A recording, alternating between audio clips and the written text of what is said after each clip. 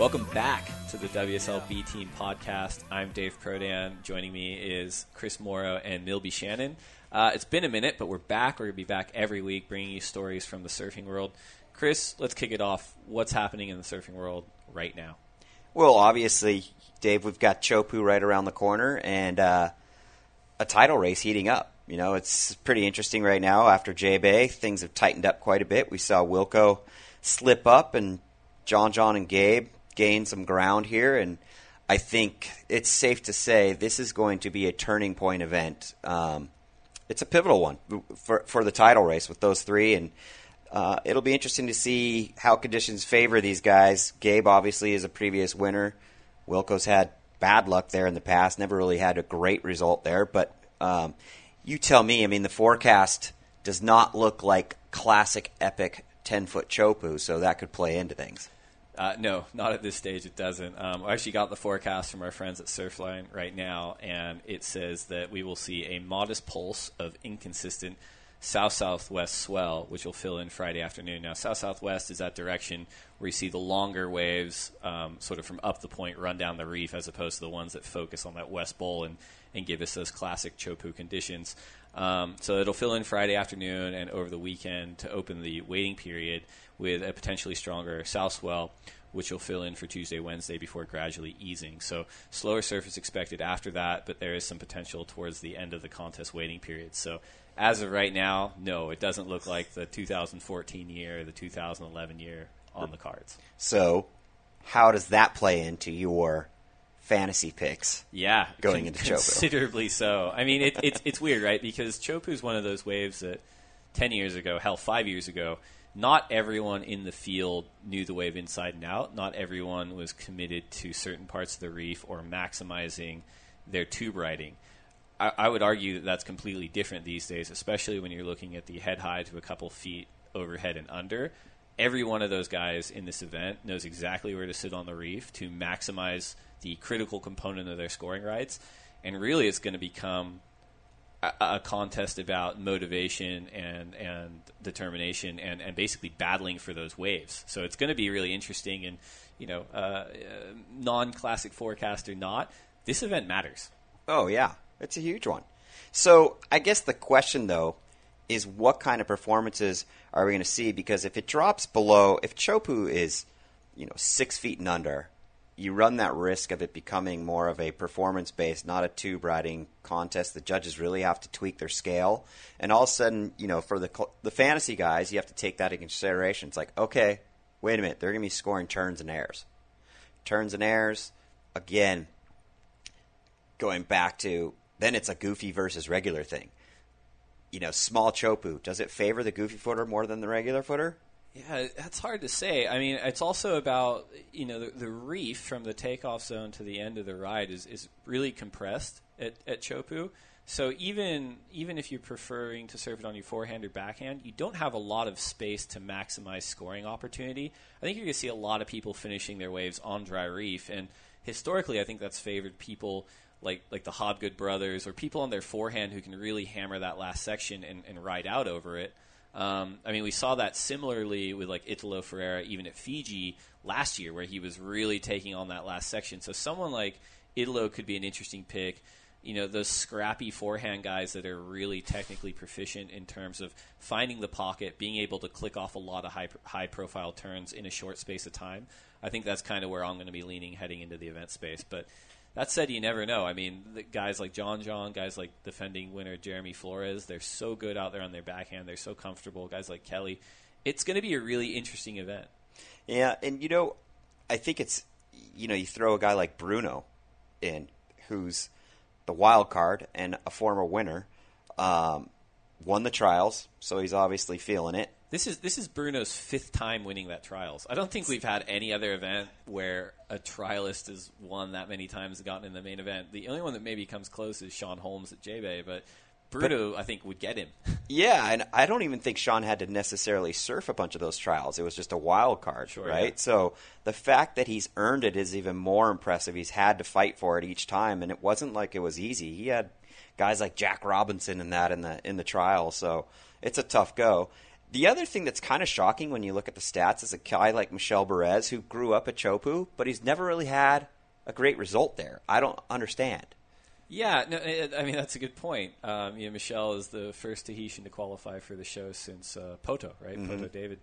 And I was talking to Stephen Bell from Quicksilver a couple of years ago about this, and Stephen managed Michelle, who was on the Quicksilver team when he was younger, and he said, well, Michelle never was a Chopu guy compared to some of those guys that grow up there and live it and breathe it. He was always this really well-rounded guy, and he surfed a lot of the other reef passes. He surfed Papara very well, and that's why he was able to succeed on the QS and then transition to the CT, where he's won events at other places outside of Tahiti. So it'll be interesting to see how he applies that this year. I mean, I saw something earlier that he was just recovering from almost a year-long injury, and he posted something on Instagram stating that he was finally incorporating airs back into his approach. And someone like Michel, who you don't consider an air guy, he actually has a huge air game. Well, it's interesting what you just said about what Belly's take was on where he surfed, because we actually just threw an interview with him up on the site today, and it's basically a little summary of a video profile that we'll be releasing soon.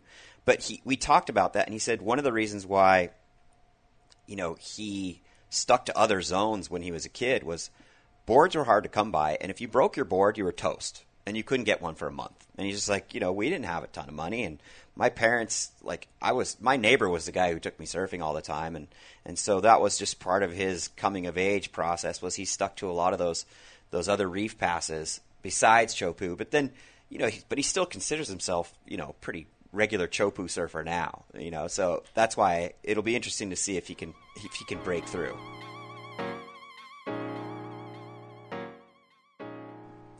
So, the other big news, obviously, aside from these title races in the last week or so, is the Olympics announcement and the fact that surfing is headed for Tokyo. And I don't know if you guys have caught your Olympic fever these last couple of weeks, but I've certainly been doing my share of staying up late and watching, and would love to hear your take on surfing in the Olympics and what we could look forward to when you watch this year's events in Rio.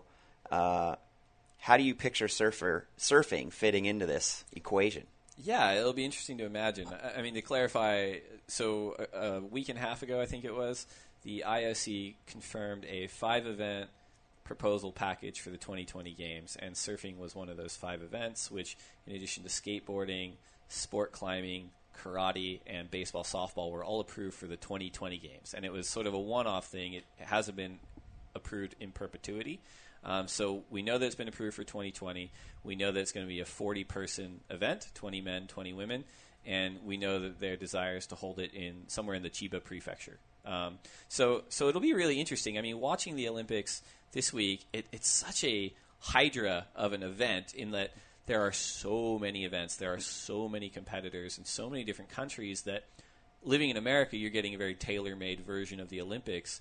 Living in other countries, you're getting a different version because they're sort of championing their regional champions. So, yeah, I just think from a media perspective, it's interesting how they're serving that up to the fans. I watch a little bit on sort of the live stream or the delayed stream on NBC. I try to watch sort of the delayed programming on broadcast television. But, yeah, I mean, it's interesting. If there's something that you really want to find and watch, it's a challenge. Yeah. Well, it's interesting. You talk about the future of television, and think about how much has changed in the last 4 years, and what it's going to look like in 2020 is a whole different ballgame. And it is, to your point, it's very curated to every region. And I've worked on a lot of Olympic games and before coming here, and one of the interesting things that's we see in terms of attention is, at the end of the day, who gets the network love, right? The network love matters a lot. You see it here in the U.S., obviously swimming and gymnastics in the Summer Olympics take center stage, especially that first week. And as we move into the second week, the Olympics, now it's starting to go into the track and field kind of thing. The beach volleyball, the rowing, the kayaking, and there's all these other summer sports that you didn't even know existed, right? But they're out there. And that's the difference between summer and winter. And, winter's got way fewer amount of sports. So it was much easier for a sport like snowboarding to come in and make a big dent. It's right next to those big main events. The venues are pretty much the same. All the cameras don't have to change locations, the whole nine. Surfing, we've got our work cut out for us in order to get some attention. And I think the big thing is, the question on everybody's mind is going to be wave quality, where we go. And none of us, I don't think, want to see Olympic gold medals being rewarded in 2-foot slop. No, I mean, I think the Olympics, it's a huge platform, and it has the potential to introduce not only the sport, but the characters and to a huge new audience. And I guess the hope is that it's going to be done in the best possible fashion. I mean, Japan gets great waves. I think in the summer it could be a challenge. Yeah. But, we'll see. I think another question is which countries are going to qualify, right? So yeah. If there's 20 on men's and women's and there's 2 people for each team, that's 10 countries that have to get through an international qualifier to make it to the show. And we're talking about 4 years on. So of a pretty considerable American stable, which will likely include Hawaiians, who's going to be the 2 Americans and who are going to be the 2 Hawaiians that turn up for 2020 in Japan? Interesting. Yeah, it's gonna be fun, and it's hard. 4 years is a lifetime in surf world. In terms of who's gonna be at the top of their game. That qualification process is another one that's gonna be interesting to figure out for every country. So much to be determined on the Olympic front. Yeah, and I mean, we have our superstars today, but they may be waning stars by the time the Olympics comes around. Mick Fanning has already said he doesn't want to compete in the Olympics, but he wants to coach. Kelly, on the other hand, said he wants to compete.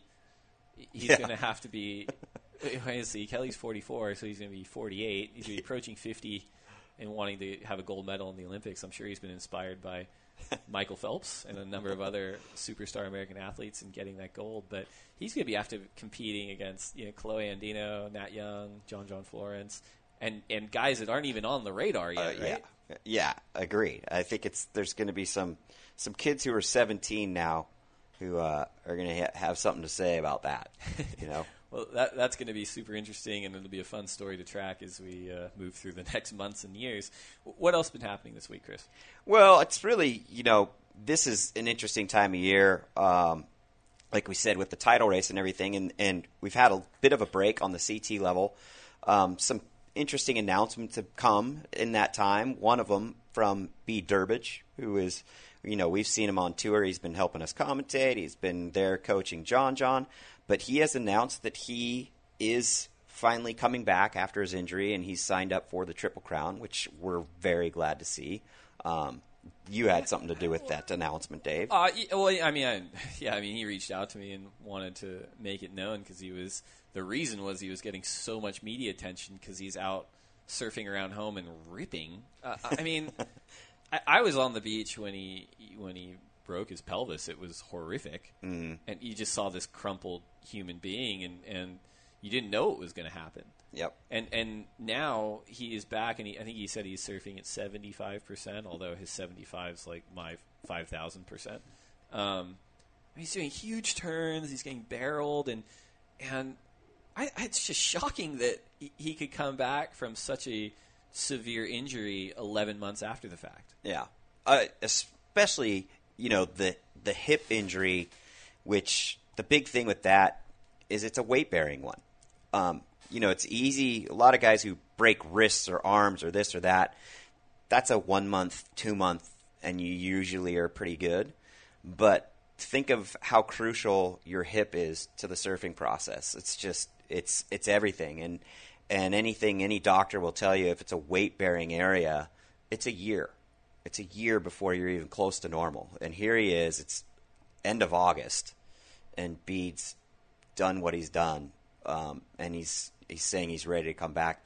That's impressive on several levels because it just sort of sheds some light on how committed he is probably to the rehab process, and those things are never, ever easy. Think about how painful that is. Yeah. Bede, the other interesting thing about Bede this year is he's been advising John at the events, and he was my neighbor in the buoy next to me in Fiji. and he was surfing then. He was on a single fin, and I remember surfing pretty sizey, but serious restaurants one day, and he was pulling in, and people were freaking out because you're talking about someone. This is June, so just over half a year away from the incident, and he's out there pulling into serious waves again. I think in addition to him being a really strong person, physically and of character, I just think his passion for surfing, and it probably rings true for most surfers, is so strong, and it's such a motivator that once you get a taste for coming back, you realize why you missed it so much. I mean, most of us here have probably been through injuries, and you come back and you just love it so much more. I'm sure that's helped him on his road to recovery, and man, it's going to be really interesting to see him put the jersey back on. It's definitely an ongoing theme. I mean, you look at, Fanning, and it seems like, decades ago when that muscle was ripped from his leg and he was out for the better part of a year himself, and, what that did to his career. It's amazing. And speaking of guys who just refuse to go away, one of the other things that I thought was pretty interesting this last week was the specialty event they had in Maldives with Taj Burrow and Shane Dorian getting perfect surf at the Four Seasons Maldives Surf Trophy, which that format is pretty hilarious because it's a single fin, twin fin thruster competition where you have to ride all three. Those guys, once again, scored perfect surf. It's the second year in a row, and it's pretty hilarious to see. You watch the highlight reels on the site and stuff like that, and these guys are ripping.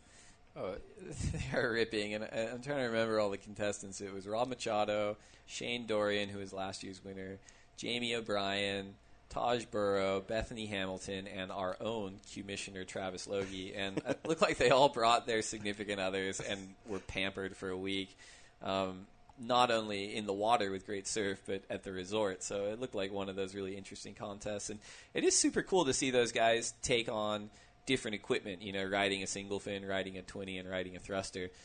There were arguments last year that Shane kind of bucked tradition because he had this sort of versatile board that he was riding as a thruster and as a 20, and guys were like, that's not really a 20, bro. You just took the middle. Cheater. But I mean, yeah, it must be weird, like for Taj, who's retired, and knew he was going to retire, but he's won the Commune 1000 at Kramis, right? In perfect surf, right? And then he won this the Four Seasons event in perfect surf. And I think Taj, what we're seeing is when the pressure's off and he's just having fun, he's with his family. He's still such a world-class surfer, and maybe he's going to be a little bit sharper in whatever we get to see him in, free surfs or exhibitions like this. Yeah, exactly. Well, and we'd be remiss as far as the other headlines, if we didn't mention the passing of Midget Farrelly. Midget, by all intents and purposes, the first world surfing champion. This was obviously before a tour, but the history being, that back in the day, the Makaha Championship was the closest thing to a world title. When he came along and won it in early 1963, it was such a huge milestone for Australia and Australian surfing, because Australia was such a conservative little zone, and they really kind of were still frowning a bit on the surf scene, and he really legitimized it and became a national hero almost overnight. Got his own TV shows, all that kind of stuff, and inspired a whole generation of Aussies that ended up dominating the sport and really actually paving the way for the tour that exists today. So we owe a huge debt of gratitude to Midget Farrelly. And I thought there was some good pieces all over the web. World champ Peter Townend wrote a nice little tribute on our site, but we saw a lot of good tributes everywhere. Yeah, I checked out Matt Warshaw's from the Encyclopedia of Surfing. He had a really nice compare and contrast, or he republished one between Midget and his former protege, then rival, Nat Young. They kind of grew up together, and then they parted ways over ideologies, and then became very public combatants, over the next several years. So it's always like a thrill to learn about almost sort of the prehistory era of professional surfing, and exactly how pioneering some of these guys were. And it's hard to put yourself in that mindset of someone like Midget, who sort of bucked all societal norm in his home country and became so proficient at his passion that he was able to travel overseas and dominate an international scene and become a wellspring for an entire culture of acceptance in Australia. So very sad that he's passed, but he's certainly left a considerable legacy. That's right, he has, and we want to thank him. I think, Dave, I think we have covered enough beats for this week. We will be tuning in next week, and hopefully we'll have some nice news on Chopu, some updates on the world title race and what's going on. It'll be interesting to see if the event's over by then or not. Yeah, that's always the thing when you kind of are faced with these forecasts that are not definitive, right? Right. Where it looks like you can almost run any day. I guess if we're going to stick with our mandate from this year, we'll run the first 2 days and the last 2 days. That seems like the pattern. But yeah. I mean, I think everyone's just will kind of wake up and check it, comment. So it'll be interesting. And as I said, it definitely matters and will have a huge impact on the title race moving ahead. And this is really the kickstart to the end of year sprint. You got Tahiti. It's followed closely by Trestles. It's followed closely by the European events, which is followed by the Triple Crown. And we may see a brand new type of champion emerge this season on the men's side. It goes fast. The second half of the season seems to go much faster than the first half. And I know you're jumping on a plane tonight. Yes. So we will likely be checking in with you via phone next week. Truly the Coconut podcast next week. So thank you for joining us, folks, and we will see you next week when we check in with the B Team.